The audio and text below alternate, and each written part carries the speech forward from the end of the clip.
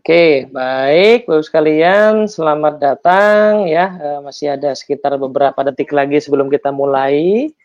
Saya mau tes dulu, suara saya cukup jelaskah? Boleh kasih kode ya, apakah jawab di mikrofon atau di menu chat, silahkan. Suara saya jelas? Alhamdulillah, sip. Video kelihatan ya? Jelas. Oke, sip, thank you. Nanti kalau ada kondisi yang kurang bagus, nah mohon nanti diinfokan saja di chat. Nah itu kemungkinan dua cuman ya, bisa jadi di saya, kalau cukup banyak yang ngasih feedback berarti mungkin di saya sinyal kurang bagus. Tapi bisa juga itu di tempat Bapak Ibu, nanti kita cek saja gitu ya. Nah maka dari itu untuk memastikan nyaman biasanya sih memang videonya kita off-kan, audio juga kita off-kan supaya lebih lancar. Baik, kita sudah jam 10, kita akan mulai Ibu ya. Kita akan mulai sesi kita. Jadi host akan meng-off-kan ya video dan juga audionya. Nanti pas ada sesi tanya jawab, silahkan dinyalakan.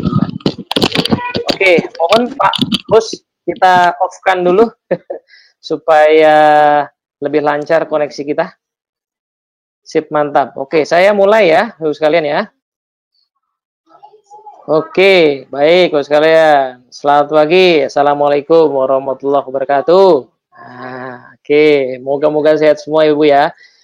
Oke, selamat datang di Dunamis Webinar Series, serial webinar yang kita adakan semakin sering di masa work from home ini.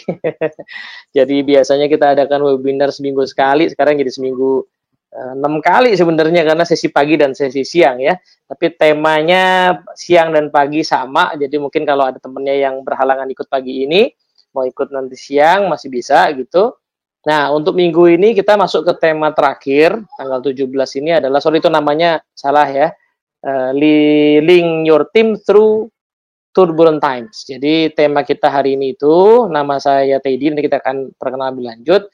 Nah, sesi yang kemarin yang tanggal 13-15 itu nanti audionya bisa disimak kalau tertarik dengan temanya ada di website Dunamis www.dunamis.co.id.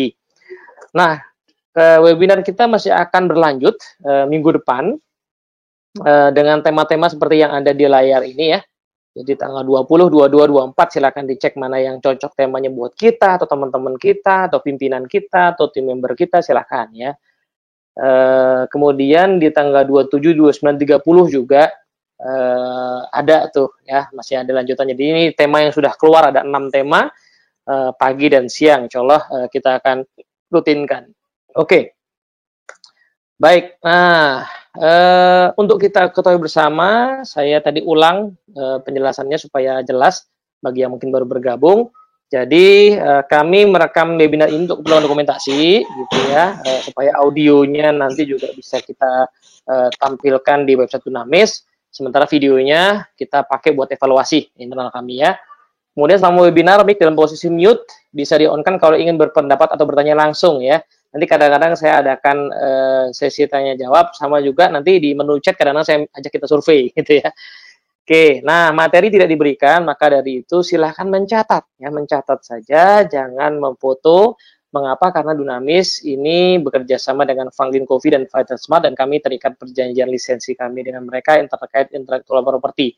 Jadi mohon tidak merekam, memfoto, screen recording atau apapun ya, demi kebaikan kita bersama ya. Oke, nah kalau mau nanya silahkan di menu chat gitu. Oke, sebentar. Nah, jika masih ada waktu, nanti di akhir sesi saya juga akan adakan sesi tanya jawab. Tapi di tengah-tengah biasanya saya akan berhenti untuk silahkan yang mau nanya ya.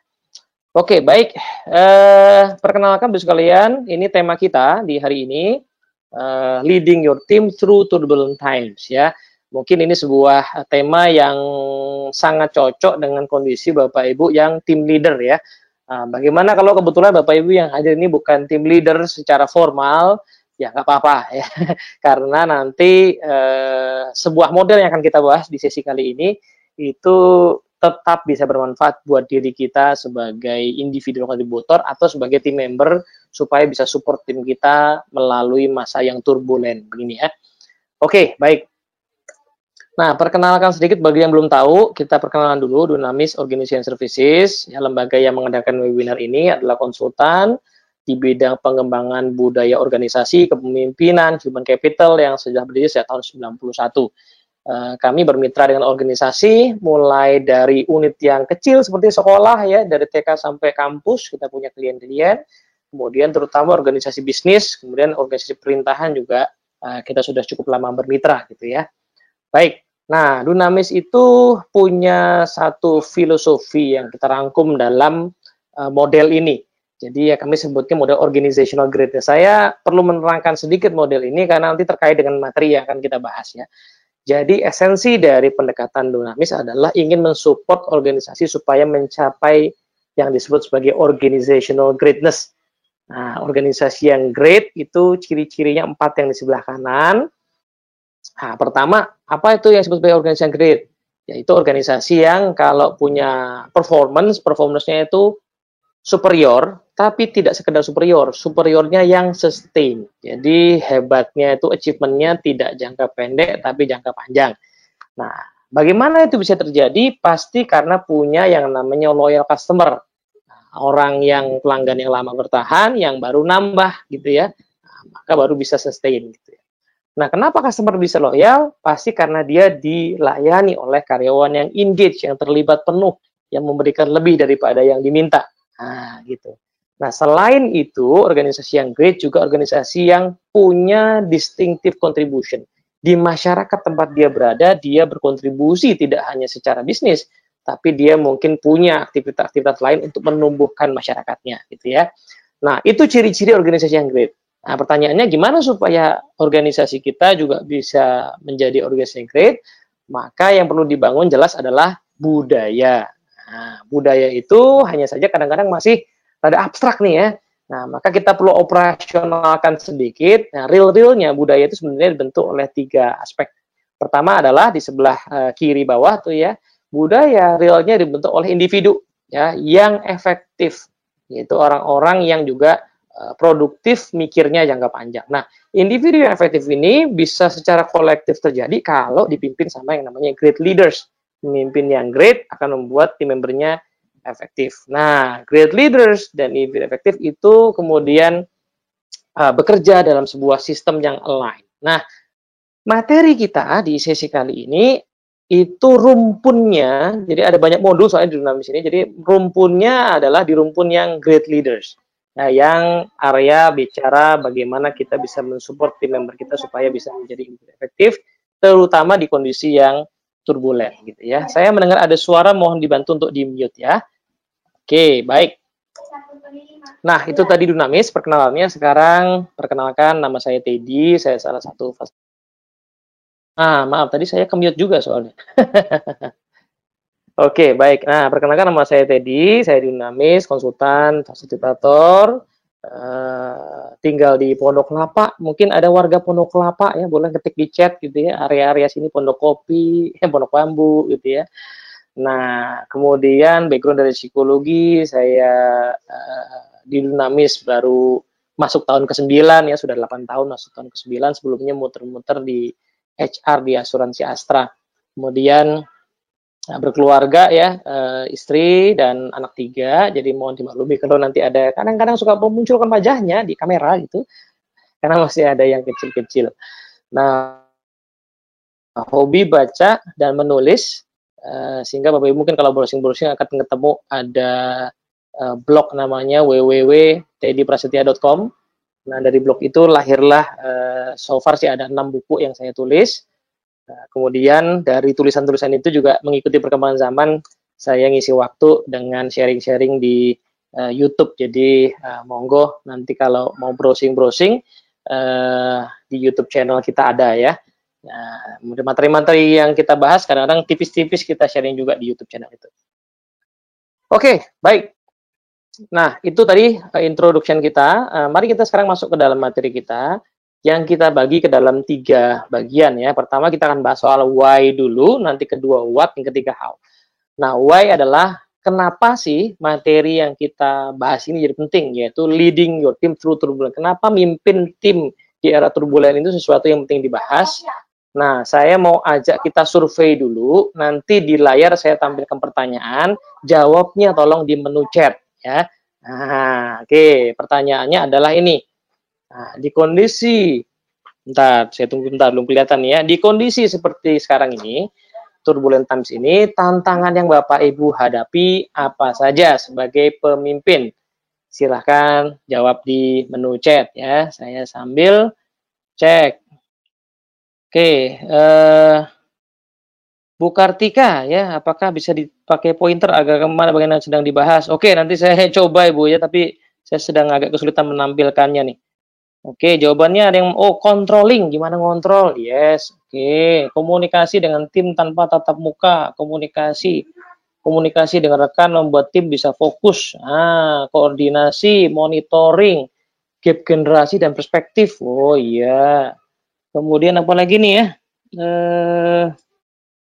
Menyatukan ide dalam pekerjaan, downturning market. Nah, iya juga nih Bu Dewi ya.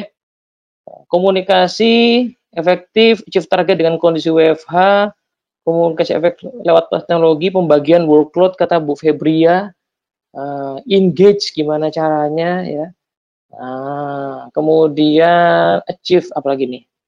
Time management, make sure everyone is on the same page. Wah, ya nih kata Bu Anissa ya. Supervisi saat WFH kata Pak Denny, Pak Alex bilang achieve target. Koordinasi, komunikasi. Pak Hilmi bilang menyelesaikan masalah dengan adanya perbedaan jarak tanpa tatap muka secara langsung, menyatukan motivasi kata Bu Hani Putri. Oke, sip. Thank you banget jawabannya. Nah, generation gap ya, kata Pak Jati, menghubungkan pekerjaan di kantor dengan lapangan, memahami kondisi tim, bekerja efektif. Kata Pak Antoni, gimana mengukur keberhasilan dalam leading bawahan. Oke, baik. Nah, thank you banget Bu sekalian. Jawabannya masih cukup banyak dan variatif ya. Nah, menarik bahwa ada sebagian isu yang Bapak Ibu angkat itu mungkin terkait dengan tema-tema yang lain, tapi nanti kita akan coba singgung dengan kondisi yang sekarang juga ya, dengan materi yang sekarang juga. Misalnya kayak bagaimana tetap bisa achieve target, itu nanti kemarin sudah sempat kita bahas sebenarnya di sesi tentang achieve result ya. Tapi kita akan coba nanti ambil mana yang connect dengan materi sekarang. Nah, sebenarnya Bapak sekalian, kalau kita lihat-lihat situasi turbulent times itu tidak hanya muncul di kondisi kayak sekarang ya. Ini sudah dirasakan banyak organisasi, mungkin yang paling kerasa ya sekitar 20-30 tahun terakhir ya. Perubahan bisnis industri itu cepat sekali gitu ya. Kalau ada organisasi yang dulu misalnya bisa punya target itu sampai 10 tahun ke depan gitu, sekarang kayaknya 5 tahun juga udah susah. Ya, karena perubahannya cepat sekali ya. Kita invest di 5 tahun, tiba-tiba di 3 tahun udah nggak relevan lagi gitu ya. Nah, tapi kenapa kok tema ini yang tadi ya sebenarnya sudah muncul sejak 20-an tahun yang lalu, kenapa kok sekarang jadi krusial untuk kita bahas dengan lebih deep? Ya, karena kenyataannya sekarang kita menghadapi masalah yang memang unik ya, yang kompleksitasnya seperti ini. Gitu. Jadi pertama ini ada masalah kesehatan ya.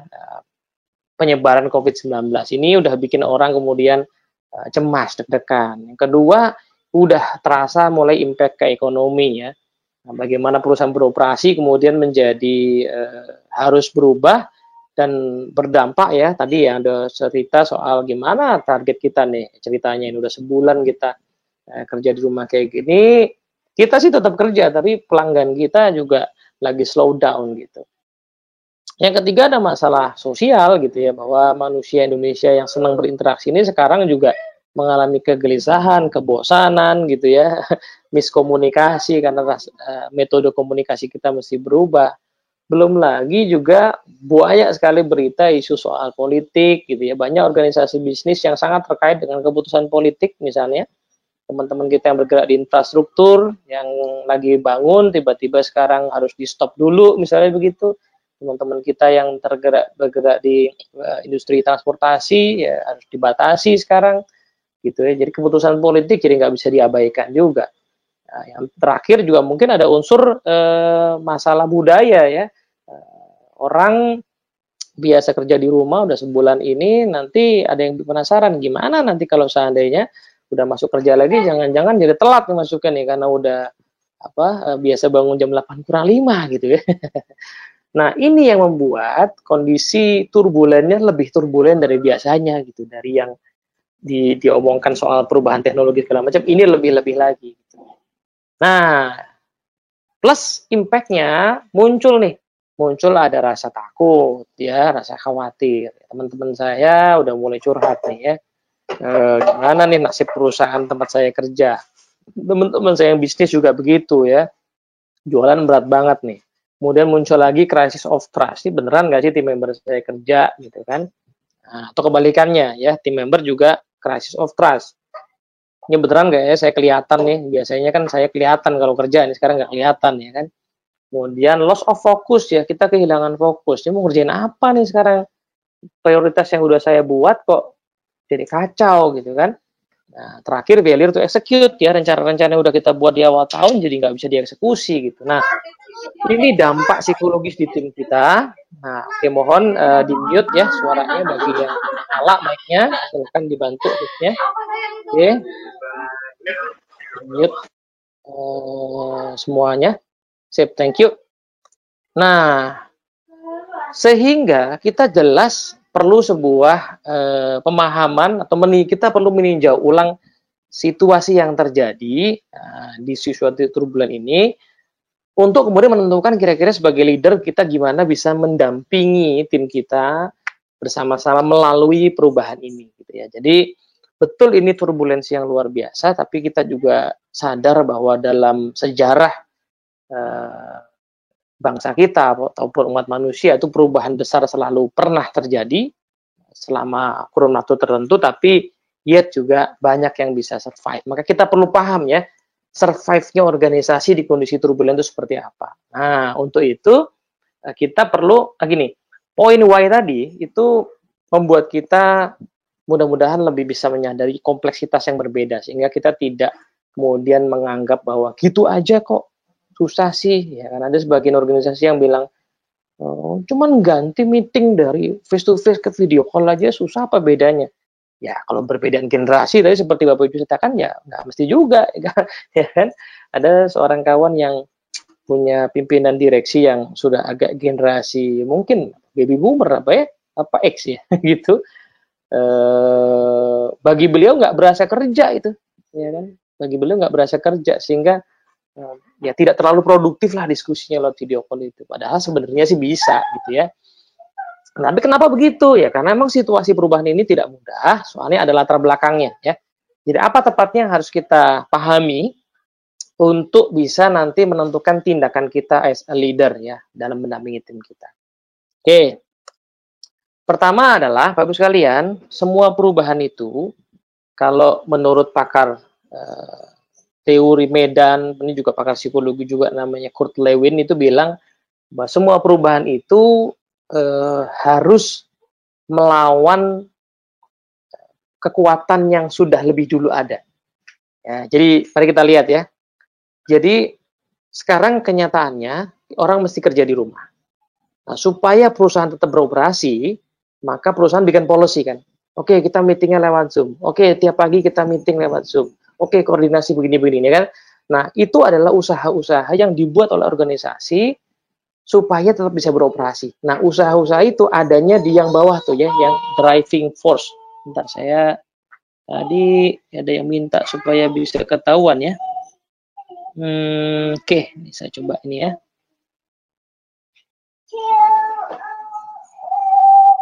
Nah, ini nih, kelihatan nggak ya? Driving force. Wah, nggak terlalu ngefek nih, sinyalnya kurang bagus kayaknya. Oke, baik. Nah, sorry. Nah, yang bawah aja lah, saya sebut ya, yang berapa yang ada driving force itu. Soalnya sinyalnya kurang bagus, jadi pointer saya nggak terlalu jalan. Jadi ada driving force, itu yang kita buat, policy baru yang kita buat itu. Nah, menariknya, orang masalahnya meskipun situasi udah kayak gini, orang tuh udah kadung punya habits, udah kadung punya kebiasaan, udah kadung punya rutinitas. Nah, yang menjaganya, tanda kutip ya, menjaganya dari kebiasaan-kebiasaan baru yang namanya restraining force yang atas tuh. Jadi setiap ada driving force pasti akan dilawan dengan restraining force. Semua hal seperti itu. Ya kan? Maka dari itu sebenarnya kata Kurt Lewin, untuk bisa membuat tiap orang mengikuti irama kerja yang baru di organisasi yang kita ciptakan, kita mesti berdansa dengan restraining force and driving force ini. Nah, maka Kurt Lewin mengajukan sebuah teori yang mungkin kita pernah dengar, ya beliau katakan sebagai itu si restraining force itu mesti di-unfreeze dulu, dilelehin dulu. Nah, kemudian kita lakukan perubahan, kemudian kita refreeze lagi. Nah, itu kayak gitulah situasi. Jadi kita nggak bisa memaksakan karena itu akan menimbulkan friksi dan nggak efektif juga di kondisi seperti sekarang. Nah, tapi ini kan masih teoretik ya. Gimana real-realnya? Nah, kemudian muncullah sebuah kalimat dari Kurt Lewin yang sangat menariknya. If you want truly understand something, try to change it. Jadi sementara, saya balik sedikit ke slide ini, sementara mengubah sesuatu itu prosesnya seberat ini, sekompleks ini, tapi menariknya yakinlah ketika kita nanti melakukan proses perubahan, maka sebenarnya kita akan semakin mengenal tim kita. Kita akan semakin mengenal organisasi kita lebih baik.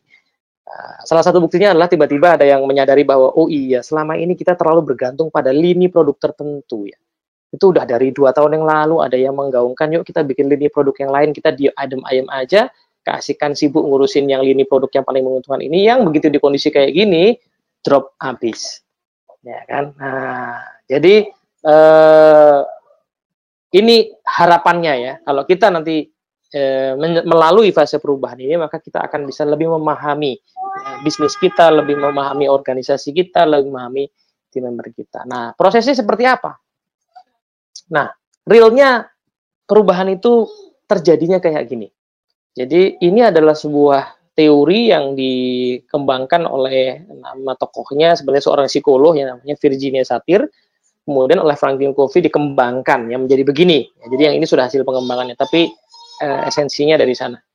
Nah, change model ini mengatakan bahwa semua perubahan itu awal mulanya pasti status quo, ya, yang warna orange, ya, kuning orange itu ya. Nah, itu awal mulanya itu ya, semua orang berada di status quo, dan ketika change diperkenalkan, maka biasanya ada resistensi. Nah, di minggu-minggu awal from home, saya sering banget mendengar keluhan para orang tua di sekolah, di rumah yang bilang bahwa, ini guru-guru nih magabut ini. Saya orang tua jadi repot mesti ngajari, ada resistensi ketika change itu diperkenalkan, ya kan? Sehingga di sisi yang lain saya baca postingan beberapa kepala sekolah yang bilang tidak ada maksud buat kami magabut, ya kan, tapi kami juga nggak pengen murid-murid kita juga sama sekali tidak belajar gitu, makanya dikasih petunjuk yang cukup detail. Nah, tapi orang pasti awal mulanya ketika change diperkenalkan itu status quo dulu. Nah, kemudian nanti ketika change sudah benar-benar harus dilakukan, maka orang baru akan masuk ke namanya zone of disruption. Itu zona ketika terjadi keadaan yang kacau, ya kan. Awal-awal kemarin kita mulai meeting lewat Zoom, lewat GoToMeeting gitu, kemudian masih puyeng karena nggak tahu cara matiin chat gitu, voice, sehingga mute, sehingga kemudian meetingnya chaos dan sebagainya. Nah, zone of disruption. Jadi awal mulanya pasti akan terjadi kekacauan. Nah, zone of disruption ini apa istilahnya ya, berita baiknya adalah itu bisa geser ke yang namanya zone of adoption, yaitu ketika orang sudah mengadopsi sebuah ide bahwa oh iya memang kita perlu berubah gitu. Nah, baru nanti setelah mulai berubah akan naik kinerjanya sampai kepada zone of better performance gitu. Jadi perubahan selalu kayak gini, kurvanya ya, perubahan kecil maupun besar. Besar itu ya bisnis, industri, tapi yang kecil itu even yang dalam lingkup individu lah ya. Kita ada sebagian orang yang tidak suka olahraga misalnya, maka dinasihatin kayak apapun sama teman-teman kita, sama keluarga kita, maka kita akan awal mulanya berada di zone of status quo dulu. Itu yang olahraga juga sakit juga. Tuh kakek saya nggak olahraga juga umurnya panjang. Nah, jadi ada resistensi dulu. Nah, sampai kemudian terjadi perubahan yang menghadirkan disrupsi. Misalnya apa? Sakit. kolaps, tepar, ya, sering tepar gitu ya, atau kena sakit yang sangat parah. Nah, itu zone of disruption tuh. Nah, zone of disruption bagi sebagian orang itu kemudian bisa geser ke zone of adoption. Habis tepar, sembuh, kemudian iya saya harus olahraga. Dia mulai mengadopsi. Nah, baru kemudian kesehatan yang membaik, dia bisa lebih produktif lagi. Jadi di lingkup yang sangat kecil, individual juga zonanya selalu seperti ini modelnya. Nah, menariknya adalah kelihatannya kan mulus tuh grafiknya, tapi kenyataannya begini, Ibu sekalian. Jadi gerendel-gerendel begini. Jadi dalam tiap zona itu tidak semulus itu sebenarnya, tapi kalau dilihat datanya ya trennya akan seperti itu. Jadi real-realnya tetap akan begini. Jadi zona status quo itu juga gesernya nggak gampang. Nah, tapi ide dari change model adalah kita mesti nanti mengenali tim kita itu dan diri kita juga itu ada di zona yang mana, karena treatment tiap zona berbeda. Nah, yang perlu kita lakukan adalah memahami ada di zona mana, supaya kita bisa kasih treatment leadership yang tepat supaya dia lebih cepat geser ke yang sebelah. Gitu ya. Karena nanti ada juga kondisi di mana orang itu stuck di zona tertentu dan tidak bisa geser ke zona yang lain atau lambat gesernya. Ada begitu. Nah, sampai di sini dulu. Saya pause, monggo kalau ada yang mau komentar dulu sambil saya lihat di chat nih, kayaknya sudah ada komentar ya. Oke, monggo kalau mau nanya boleh ya, sampai sini dulu ya. Nanti habis ini kita akan bedah lebih detail ya. Saya sambil lihat menu chat. Bagaimana mengukur keberhasilan dalam leading Bapak Antoni ya? Oh, ini masih komentar yang tadi kayaknya. Bagaimana cara mendeliver pekerjaan pada bawahan? Kelihatan pointernya Pak. Oke. Apakah Turbulent bisa dikatakan proses adaptasi kita? Bentar. Kok muncul? Apakah Turbulent bisa dikatakan proses adaptasi kita dalam menghadapi perubahan? Yes, betul. Teori Lewin itu mengatakan pada kita kalau kita mau ngubah, jadi perubahan itu selalu harus unfreeze, change, refreeze. Nah, supaya kita bisa berubah, maka harus ada proses unfreeze dulu ya. Nah, real-realnya modelnya kayak gini, change modelnya. Saat ini kita sudah di zona mana Pak Teddy? Kata Pak Adrian. Nah, ini Pak, menariknya adalah zona ini tidak bisa digeneralisir. Karena bisa jadi keadaan secara gedean sudah di zona adopsi, tapi ada sebagian tim member kita yang sebenarnya masih status quo, gitu, atau masih didisrupsi. Jadi ada yang sudah minggu keempat ini masih protes, repot ini Zoom meeting ini repot, masih protes gitu, padahal ya sudah minggu keempat. Nah ini yang mesti kita lihat. Tiap orang beda-beda ya, apa tadi Bu Febria? Tiap orang punya waktu beda-beda. Bentar, ini kok lari-lari terus ini. Terhadap change model, yes betul sekali ya. Bagaimana kita bisa berusaha zona performance. Nah dan tidak. Nah, oke, Pak Ardi nanti saya raksaka ya, sudah bukan raksaka ya. Maaf Pak. Nanti kita bahas setelah sesi ini justru ya. Point of decision seperti apa yang bisa mengubah disrupsi menjadi adopsi. Oke, nanti kita bahas Pak ya. Kondisi seperti ini diharapkan tidak berlangsung lama, sedangkan dalam mengubah habit memakan waktu cukup lama. Ya betul Bu Jessica ya. Makanya nanti perlu treatment kita yang lebih tepat. Apakah ada kemungkinan zone disruption justru menjadi zone of rejection? Kalau masih rejection berarti dia masih di status quo Pak. Ya. Jadi zona organisasinya sudah disrupsi, tapi dianya masih di status quo. Nah, gitu. Bagaimana memastikan tim berada pada zona pergerakan yang sama kata Pak Joshua? Oke, sip. Nah, ini thank you banget pertanyaannya. Kayaknya pertanyaan udah masuk lompat ke dalam bahasan setelah ini. It's okay kalau gitu saya masuk langsung aja ya. Sambil nanti saya berkala coba lihat ya pertanyaan di chat. Ini kalau mau nanya tidak harus di chat. Kalau pada saat momen kayak gini tadi boleh menyalakan mic-nya. Oke, nah sekarang how-nya. Ya, how-nya.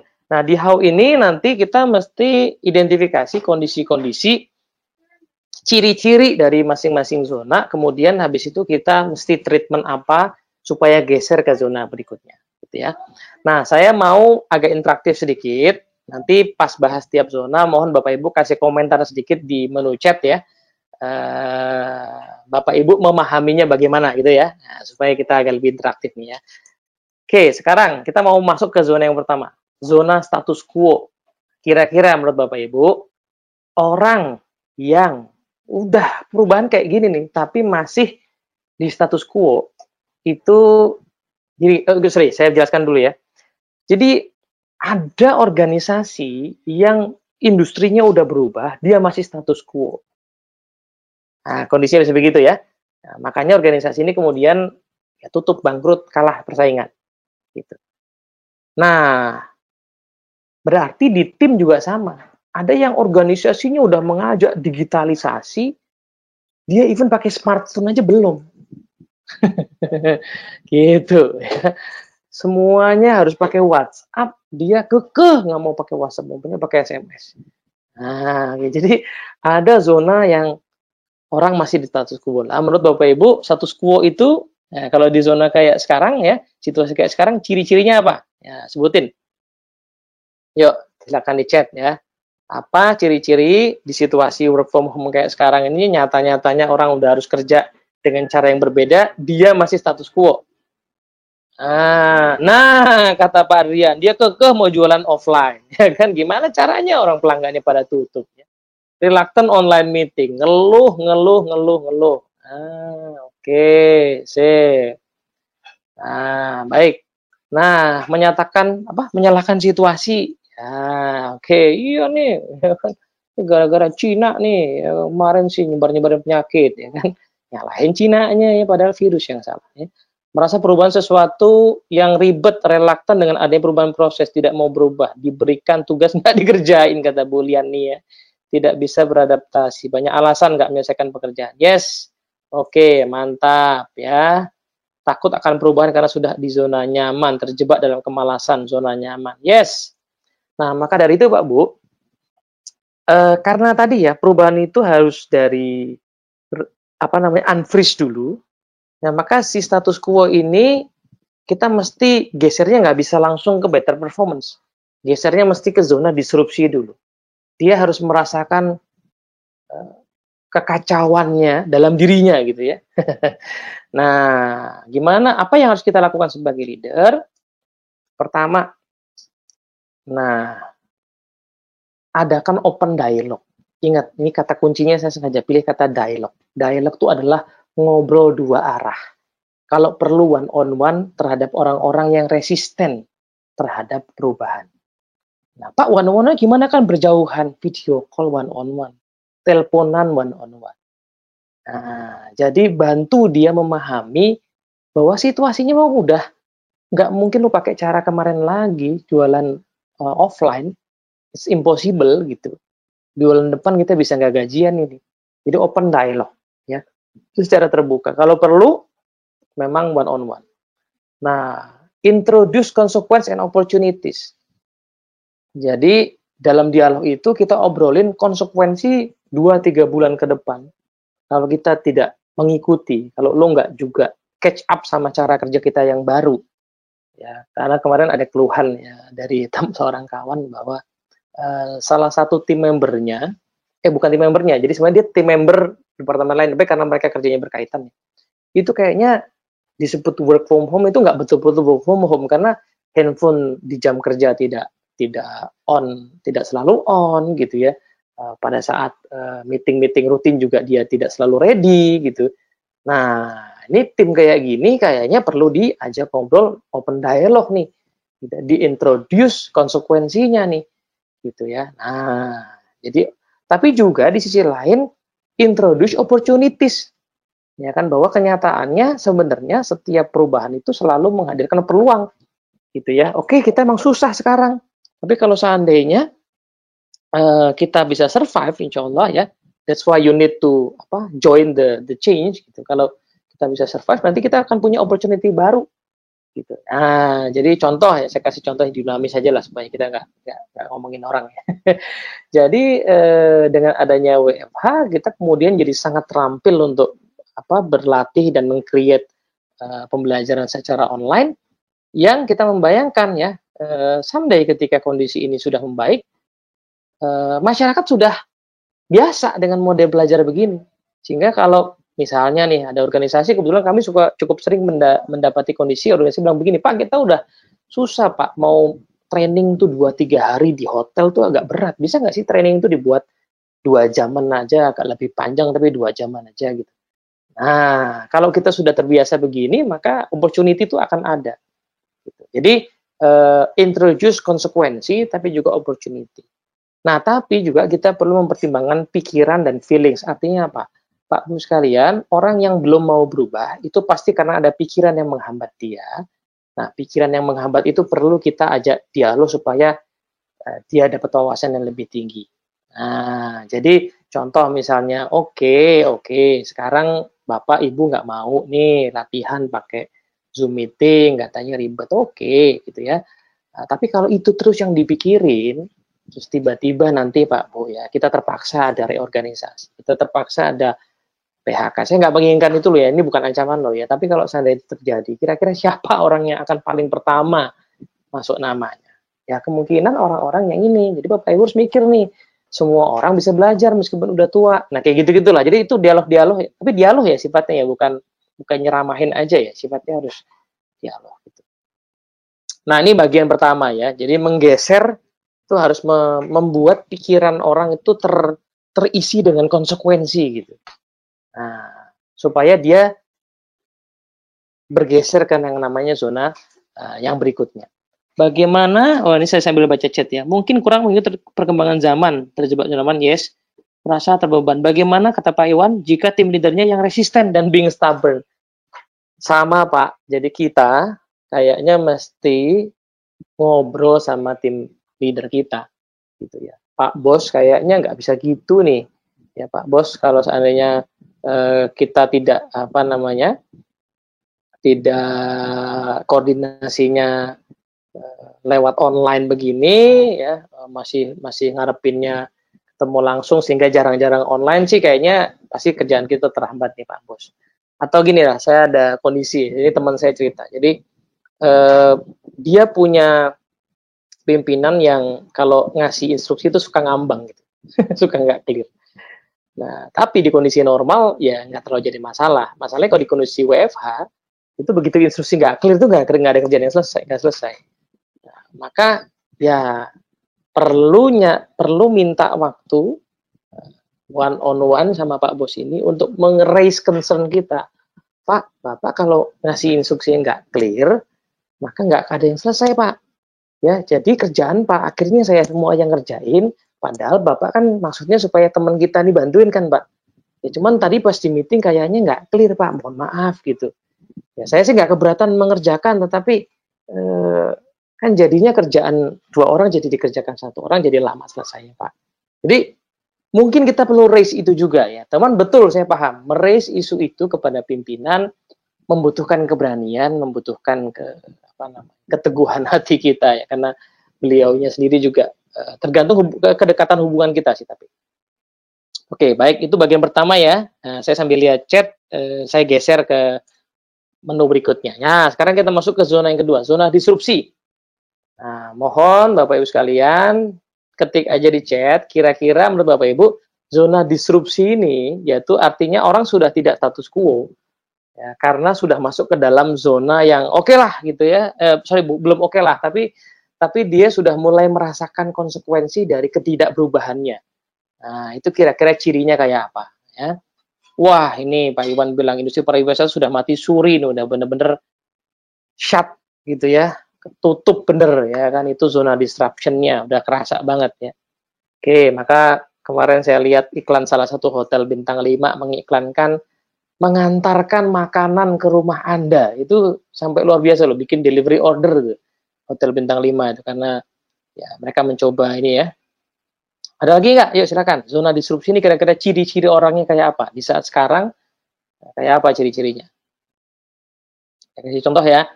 Misalnya mengalami stres, bingung, yes, kata Pak Heri Gunawan, kebingungan, no income, dual prioritas, bingung sama prioritas, kata Pak Ulil Albab. Masih banyak salah, yes, jadi salah-salah yang mesti bocor. Kalau masa bodoh itu ini status quo kalau masa bodoh ya, tidak produktif ya bisa, demotivasi ya, kurang koordinasi, performance menurun, yes banget, panik. Nah, betul banget ya. Nah, maka dari itu, tapi alhamdulillah Pak, kalau sudah zona disrupsi, jadi sudah tidak status quo lagi, dia sudah mulai nyoba-nyoba, masih banyak salah, masih banyak error, gitu ya. Nah, itu sudah geser, sudah bagus, alhamdulillah tuh. Nah, cuman memang masih stres, masih bingung. Nah, maka dari itu behavior leader kita disarankan seperti ini ya. Karena gini, zona disrupsi itu dia seperti palung ya. Nah, palung itu titik terbawahnya namanya point of decision. Harus ada keputusan, kesediaan, keikhlasan dari tiap orang untuk oke, let's learn. Mari kita belajar dengan sungguh-sungguh. Mari kita belajar dengan sungguh-sungguh. Mari kita ganti dengan sungguh-sungguh. Nah, point of decision itu yang harus terjadi. Yang tingkat kedalaman palungnya itu memang tidak bisa diperkirakan. Yang bisa kita lakukan hanya mempercepatnya. Caranya gimana? Open communication. Komunikasi harus sangat terbuka. Maka dari itu bagus sekali ada banyak tim yang kemudian membuat sistem kerja ya, pagi briefing, kemudian bikin planning di hari itu, planningnya ditaruh di Google Doc sehingga semua orang bisa tahu apa yang dikerjakan masing-masing, jam berapa ngerjain apa. Ya kan setelah jam kerja oke lah, nggak usah masa bodoh ya, tapi silahkan masing-masing enjoy dengan keluarga, tapi jam kerja itu jelas yang dikerjain apa.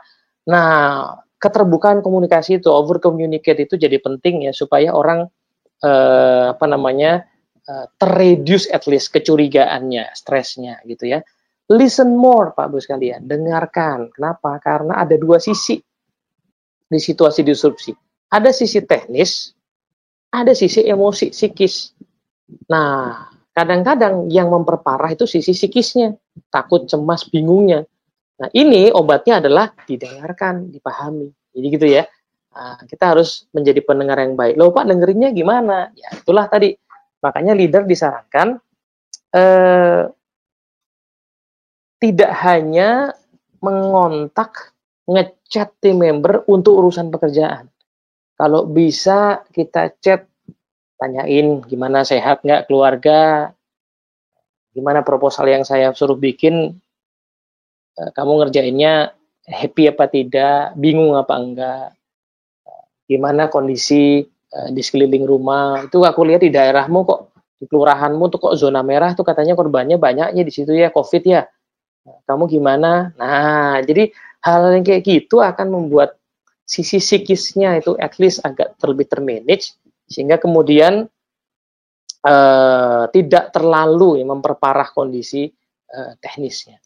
Pak Janto tanya, listen more, apa baiknya per person atau secara meeting Zoom? Kalau kondisi Bapak mengakses kondisi tim member Bapak itu kayaknya masih normal, maka sambil koordinasi pagi gitu is okay Pak. Tapi kalau Bapak ngerasa kayaknya ada satu yang kayaknya rada-rada chatnya kok agak beda nih ya, in person aja, jadwalin untuk one on one. Langkah-langkah ini selalu baik dilakukan dalam kondisi yang tidak turbulen. Apakah ada perbedaan detailnya? Nah, Pak Bayu Tegar pertanyaan bagusnya. Langkah ini sebenarnya nggak turbulen pun dilakukan. Yes, Pak, bener banget. Jadi gini, kita dari awal pas masa COVID ini disarankan minum vitamin, misalnya. Iya kan? Kenapa? Ya, supaya daya tahan tubuh kita terjaga. Betul kan? Nah, cuman vitaminnya kan sama aja. Vitaminnya ya enervon C, vitaminnya ya Becom C, gitu kan.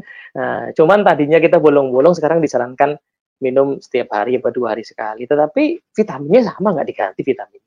Gitu ya. Jadi langkah ini betul sekali di tidak turbulen pun perlu dilakukan. Tetapi sekarang perlu lebih kita luangkan. Mengapa? Karena kita nggak ketemu langsung. Kita cuma lihat chat dia, kita cuma lihat dia pas video call yang kadang-kadang nggak nyalain kamera juga. Jadi intention kita untuk mendengarkan dan memahami perlu lebih dikalibrasi. Intention kita perlu lebih eksplisit, seperti yang tadi saya sebutkan. Ngasih instruksi harus benar-benar dipastiin dia paham apa belum. Ya, harus ditanya, udah paham apa belum? Coba pemahamannya kayak gimana. Nah, bantu tim members untuk understand, seek feedback. Ya, minta tadi instruksinya jelas apa tidak, yang nggak jelas di bagaimana. Jadi perlu diniatkan untuk lebih clear di momen sekarang karena distorsinya banyak sekali. Ya kan, kita nggak tahu pas lagi meeting itu member kita tiba-tiba dapat WA dari grup RT, jumlah korban meningkat di RT-nya gitu misalnya, tiba-tiba dia jadi nggak konsen, kan kita nggak bisa lihat tuh. Ya, maka frekuensinya perlu ditambah gitu ya. Komunikasi apakah sebaiknya texting atau voice call atau video call? Texting harus lebih sering koordinasi ya, over communicate lah ya. Voice call kalau untuk one on one, Pak. One on one itu paling bagus video call, tapi minimalnya voice call ya, one on one. Jadi jangan one on one lewat texting. Kecuali memang sudah dekat banget hubungan. Pak, untuk zona disruption bagaimana cara agar disruption tapi performance tetap terjaga, tidak turun signifikan? Itulah dia Pak Bos sekalian. Turun signifikan itu bisa karena dua hal. Satu karena teknis, yang kedua karena psikis. Psikisnya ini yang kita jaga. Kita mesti kalibrasi. Kamu gimana? Khawatir. Oke, apa yang bikin kamu khawatir lah?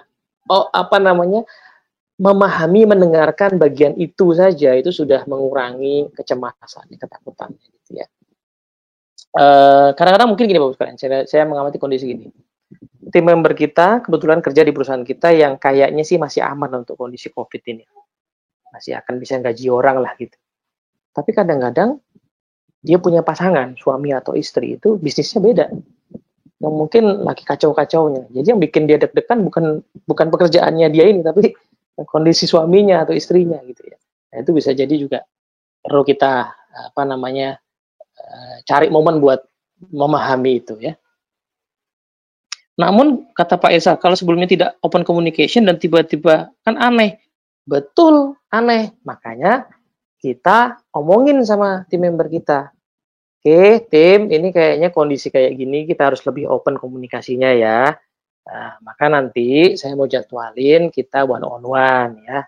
Saya mungkin akan tanya kondisi kalian masing-masing. Jadi bukan buat apa-apa ya, supaya kita bisa lebih sama-sama enak. Saya sangat paham kondisi kalian, sangat paham kalau ada kendala, so let's discuss.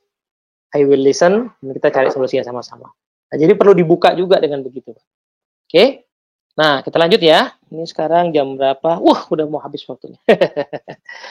Oke, zone of adoption ya. Nah, di zone of adoption ini zona ketika orang sudah menerima perubahan, sudah mulai mau belajar, cuman belum sampai pada tahap kinerja yang lebih baik. Karena memang masih relearn ya. Kalau di zone of disruption itu unlearn, maka di sini relearn ya. Unlearn itu begini. Tadi ada yang cerita ya bahwa kita nggak bisa jualan offline. Artinya ilmu jualan offline itu harus disimpan dulu. Ya, disimpan dulu. Kita harus relearn, belajar ilmu jualan yang baru. Ini kan nggak mudah ya kan bagi yang sudah punya kebiasaan. Ya kan tim marketing biasa pakai event itu sekarang close, nggak bisa ngapa-ngapain, pakai event offline, maka harus relearn, belajar ulang ilmu marketing di era digital ini bagaimana. Ya, jelas itu tidak langsung mudah ya, tapi at least orang sudah menerima keadaan bahwa dia harus belajar. Nah, kadang-kadang Pak Bu, organisasinya sudah nyampe sini, tapi orangnya belum, itu tadi ya. Nah, maka kita mesti bantu teman-teman supaya tetap geser ke mode ini. Kalau dilihat di grafik kelihatannya mulus ya, naik ke atas gitu ya, tapi sebenarnya realnya kayak gini. Nah, ini dia. Jadi proses adoption ini proses yang bisa jadi ruwet, bisa naik turun kondisinya gitu ya, dan bisa bikin orang putus asa. Ada banyak organisasi yang di zona adopsi ini kemudian akhirnya nggak sempat naik tapi landai gitu, karena ya tadi ya tidak continue belajar gitu ya, kemudian putus asa. Gitu ya. Nah, sekarang kita bahas ya. Apa yang mesti dilakukan kepada tim kita kalau zona ini? Ini poinnya paling banyak karena memang ya disinilah titik perubahan yang sebenarnya gitu. Pertama, fokus on what matters. Maksudnya apa? Fokus kita mesti satu-satu di hal yang paling penting dulu. Contoh, tim sales. Revenue berat. Oke, kalau gitu pastikan yang revenue-nya masih ngasih kita, klien-kliennya, itu hubungannya makin kuat. Sapa mereka. Tanya kesulitannya, kita bisa bantu apa. Jangan sampai yang masih ada itu hilang. Itu misalnya. Ya, jadi yang penting itu harus kita fokusin. Oke, revenue agak berat, tapi pipeline bisa kita tambahin apa enggak? Oke, sekarang kita bikin inisiatif supaya pipeline kita bisa naik 2-3 kali lipat. Ya, kenalan ditambah, prospek ditambah. Nah, itu misalnya. Jadi fokus on what matters. Jadi ya ini bukan situasi mewah ya, sehingga kita bisa fokus ke banyak hal sekaligus, tapi mesti cari yang sangat penting itu sekarang apa? Multi important goals. Goal yang paling penting apa? Coach behaviors. Tim kita lagi belajar, maka kita mesti coach dia supaya bisa berperilaku yang sesuai dengan prioritas kita sekarang. Sabar sama orang yang masih kesulitan nge-mute Zoom meetingnya dia. Sabar dengan orang yang masih kebingungan. Jadi kemarin ada cerita dari tim sales yang biasanya jago kalau ketemu orang face to face, pas giliran dapat meetingnya video call, kok kesaktiannya hilang gitu ya. Jadi perilaku-perilaku yang biasa dia lakukan penggalian kepada pelanggan tuh jadi nggak keluar. Nah, ini mesti kita coach lagi karena mungkin dia nggak biasa ya, kita mesti ajarin dia. Seek, listen for feedback. Ya kan, minta masukan, dengarkan. Kesulitan apa, cari solusinya sama-sama. Give feedback, kasih masukan. Jangan didiemin aja, jangan cuma lihat hasilnya aja. Measure progress. Jadi progress itu mesti diukur. Tapi jangan lupa yang bawah. Celebrate early wins. Kemenangan-kemenangan kecil, progress kecil harus di-celebrate. Supaya orang merasakan keberhasilan. Nah, belajar dari kegagalan. Kalau ada kegagalan, jangan langsung, ya gagal. Ya nggak laku, ya nggak ada impact-nya, ya di kontak nggak diangkat, tapi langsung aja belajar gitu ya, pembelajarannya apa. Jadi ada dua poin yang sangat penting di sini adalah poin mengajari secara bertahap dan poin belajar dari kesalahan, kemudian sambil merayakan keberhasilan gitu ya. Nah, ini di poin zone of adoption. Ini zona yang mungkin paling panjang kalau saya lihat ya. Karena mungkin di masa krisis kayak COVID-19 ini, zona status quo itu nggak terlalu panjang, orang sudah tahu ini harus berubah. Zona disrupsi juga mungkin udah kalang kabut semua, orang sudah mulai ambil keputusan. Nah, tapi di zona adopsi ini mungkinlah perubahan yang esensinya. Point of decision yang seperti apa yang bisa membuat adanya pergeseran dari disruption ke zona adoption? Jadi point decision-nya itu adalah sebuah kalimat yang mengatakan begini Pak, ciri-cirinya. Ya udahlah, nggak ada pilihan lain kok, mesti belajar. Nah, ya udahlah. Gini, saya kasih contoh ya. Jadi di Dunamis itu ada situasi menarik. Saya juga sambil sharing. Dunamis itu fasilitator itu generasinya jauh-jauh. Ada yang memang udah biasa pakai video call dari dulu, ada yang belum gitu ya. Lalu ada yang mengeluh nih, yang cukup senior tuh ada yang mengeluh begini. Ini webinar nih kayak orang ngomong sama tembok ya, orang nggak kelihatan, saya mesti ngomong sama tembok gitu. Terus itu awal mulanya waktu masih disrupsi ya. Nah, di zona dia ambil keputusan adalah ya kenyataannya memang harus ngomong sama tembok, saya pasang aja kaca di depan. Saya kayak ngomong sama diri saya sendiri. Nah, jadi sebuah penerimaan itu Pak yang dimaksud Pak. Jadi acceptance ya, penerimaan, ya udah memang begini keadaannya, let's learn. Mari belajar gitu. Oke.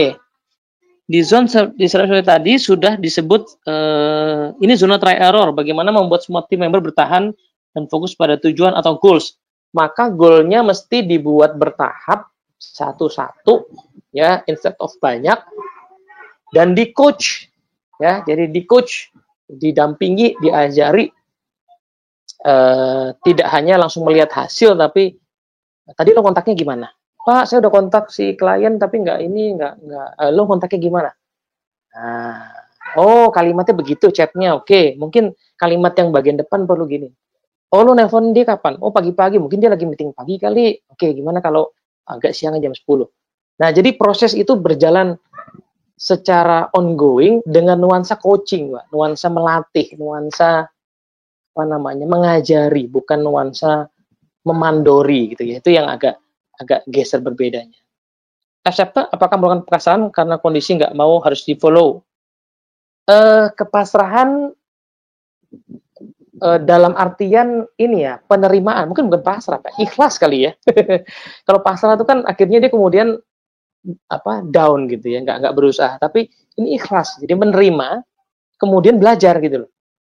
Ya, menerima kemudian belajar gitu. Jadi itu yang Secara umum setiap zona ini terjadi berapa lama hingga pada peningkatan performa.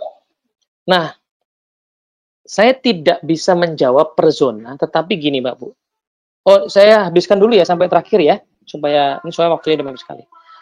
Nah, zona for better performance nanti kalau sudah terjadi, kinerjanya lebih baik, insya Allah kondisi membaik, kita sudah punya kebiasaan-kebiasaan baru, sudah punya market baru, sudah punya alternatif produk baru, maka leader perlu celebrate sukses, tapi jangan lupa standarisasi, bangun capability, vision, features. Karena sebenarnya nama lain dari zona of better performance adalah zone of new status quo sebenarnya. Gitu. Jadi ini tidak selesai gitu ya, harus dirayakan tidak selesai, tapi mesti ada standarisasi karena ini sebenarnya adalah new status quo. Nah, oke, sampai sini ya. Saya coba jawab pertanyaan. Boleh kalau ada yang mau nanyanya lewat phone. Berapa lama tadi ya? Jadi gini Bapak sekalian, saya balik ke gambar ini aja dah. Saya copy, saya tampilkan di sini. Oke. Nah, yang jelas sebenarnya yang bikin susah itu di sini kan bukan ngubah organisasinya, yang bikin susah tuh ngubah habitsnya kan. Jadi kan sebenarnya pergeseran itu adalah pergeseran habit sebenarnya Bu ya. Ya kan. Nah, habit itu risetnya mengatakan, saya nemu kemarin satu jurnal yang sangat menarik. Risetnya mengatakan habit itu paling cepat ya kalau dilakukan setiap hari. Misalnya kita punya habit apa? Olahraga gitu misalnya. Paling cepat itu kalau dilakukan setiap hari itu 18 hari. Cepat. Itu paling cepat, tapi ada orang yang terbangun habitnya paling jauh itu 264 hari. Jadi hampir setahun. Ya, range-nya itu Pak, 18 sampai 264. Cuman angka tengahnya, bukan median, rata-rata ya. Angka rata-ratanya adalah 66 hari, atau kurang lebih 2 bulan. Jadi, rata-rata orang akan punya habit baru yang settle, itu kurang lebih 2 bulan. Tapi, kalau beruntung ya, tim member kita orang-orang yang apa namanya, pembelajar, ya bisa kurang dari itu ya, bisa 18 hari sebulan dan nyampe gitu ya. Nah, jadi realistisnya ya kita expect 2 bulanan gitu ya. Ya memang ini situasi yang tidak standar, Pak. Ini suatu yang harus kita terima untuk kita melakukan perubahan sambil mengikuti iramanya gitu. Sehingga mau nggak mau bagaimana menjaga zone of better performance. Nah, ini tadi Bu, ini standarisasi, bangun capability. Ya, karena kalau tidak dibangun capability, maka nanti orangnya ganti, jeblok lagi. Kalau tidak ada standarisasi, maka situasinya apa namanya? Gini. Kalau bisnis kita survive, maka besar kemungkinan banyak orang akan nyontek kepada kita. Benar ya? Sehingga akan banyak yang meniru. Sehingga ini akan jadi zone of new status quo. Maka kita mesti bikin standarisasi supaya kualitas terjaga, supaya kemudian nanti kita bisa cari peluang inovasi baru. Saya kasih contoh, ya sebut merek oke lah ya. Kan kita lihat, saya mengamati aja, ini bisa jadi nggak valid, ini hanya pengamatan secara fenomenologis, belum empirik, pengamatan empirik fenomenologis tapi tidak pakai statistik. Jadi kita kan pernah ngelihat ya situasi salah satunya di teman-teman di Sari Roti itu waktu ada kejadian yang waktu itu demo itu kan sempat ngedrop penjualannya di banyak outlet kan, di Indomaret segala macam. Mereka mulai punya banyak saingan yang tadinya semuanya penuh gitu. Di sekian berapa tahun kayaknya itu agak susah untuk naik lagi seperti pada keadaan semula. Tapi di momen ini saya lihat sebenarnya ada momentum. Karena itu roti sering habis loh. Ya, itu habis, yang sanggup nyuplai on time adalah Sari Roti, saya amati. Gitu. Jadi itu pasti karena mereka sudah punya sistem yang terstandar sehingga di kondisi kayak gini tetap bisa catch up. Nah, kira-kira. Nah, Bu Febria, sedangkan pada masa COVID sudah sebulan berlangsungnya, berarti lebih cepat lagi berubah di yes Bu Febria.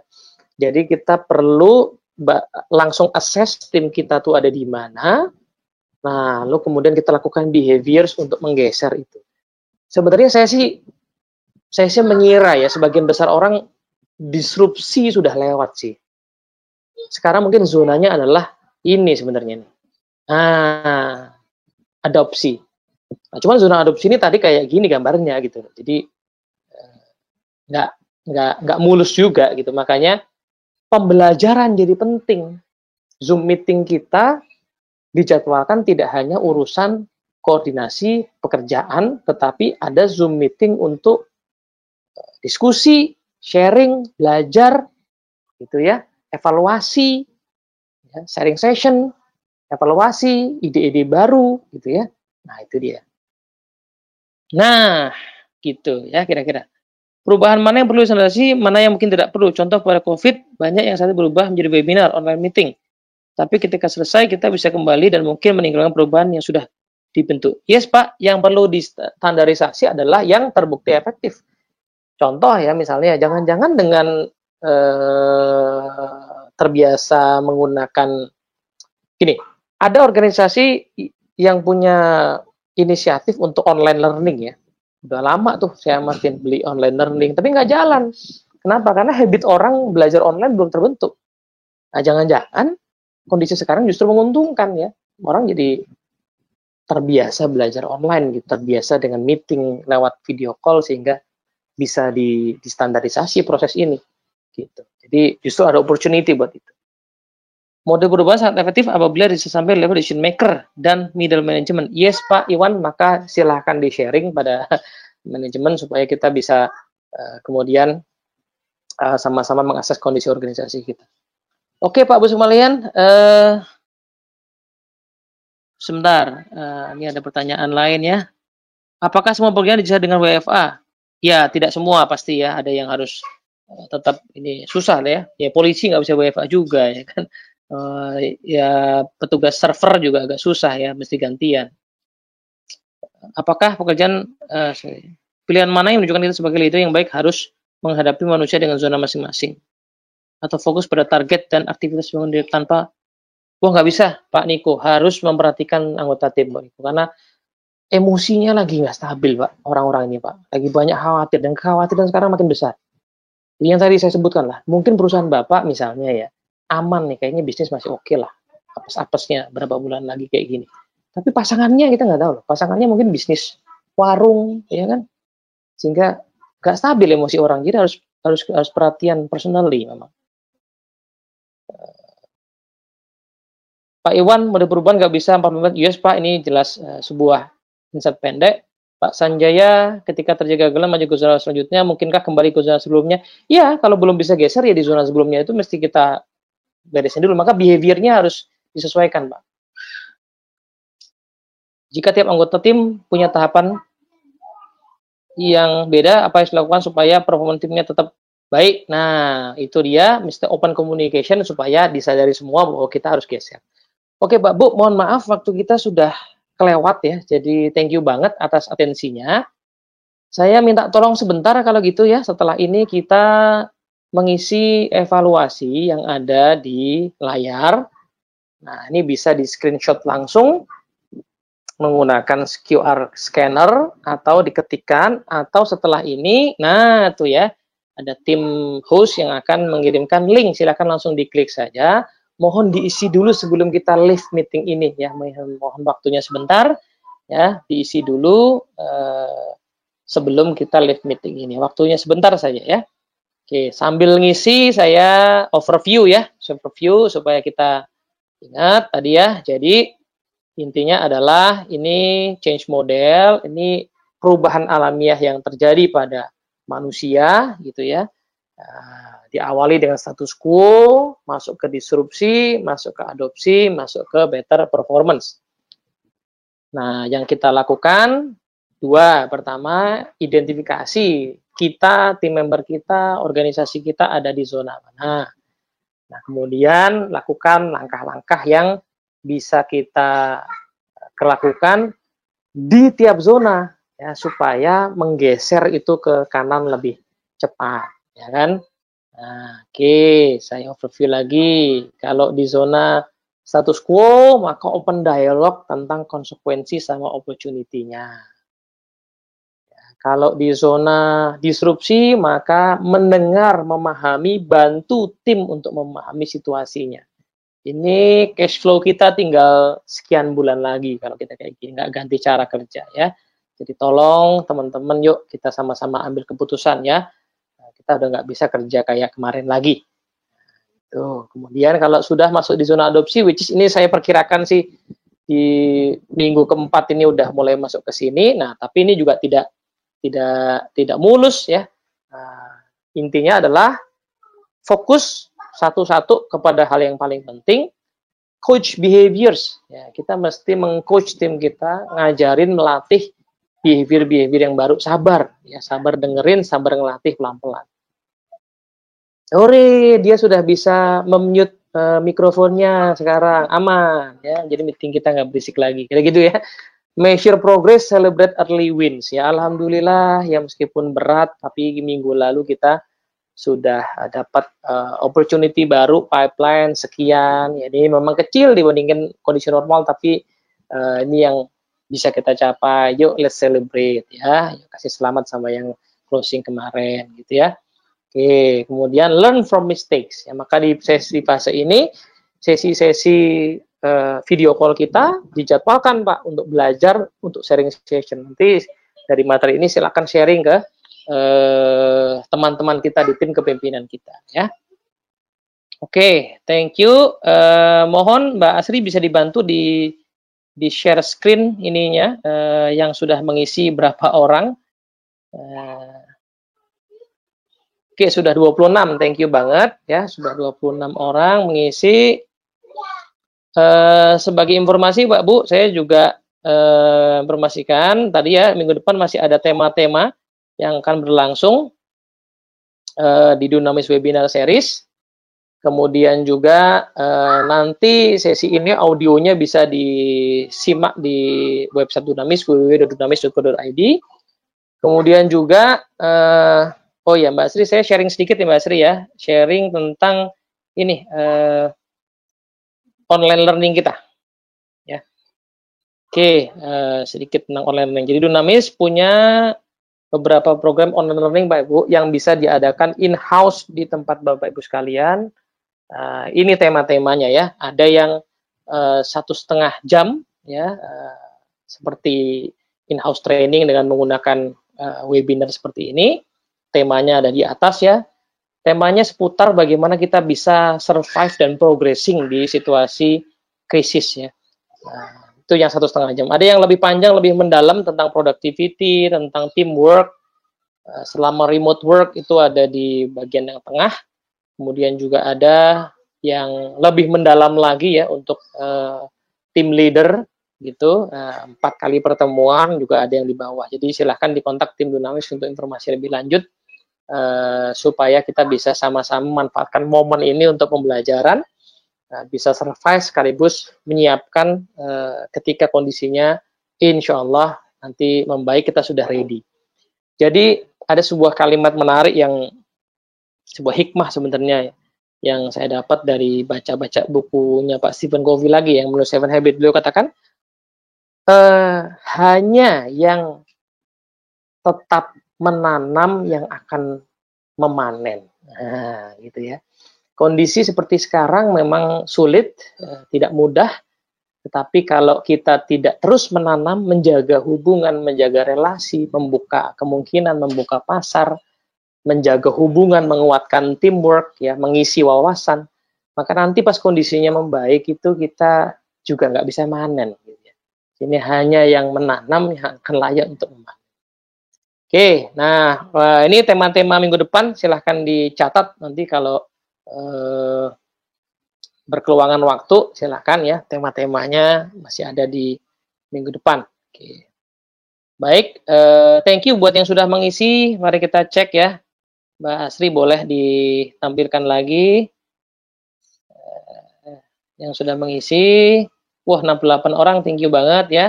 Pak Putra, ya thank you Pak Putra. Pak Abdul Reza, makasih. Pak Kevin Joshua, terima kasih ya.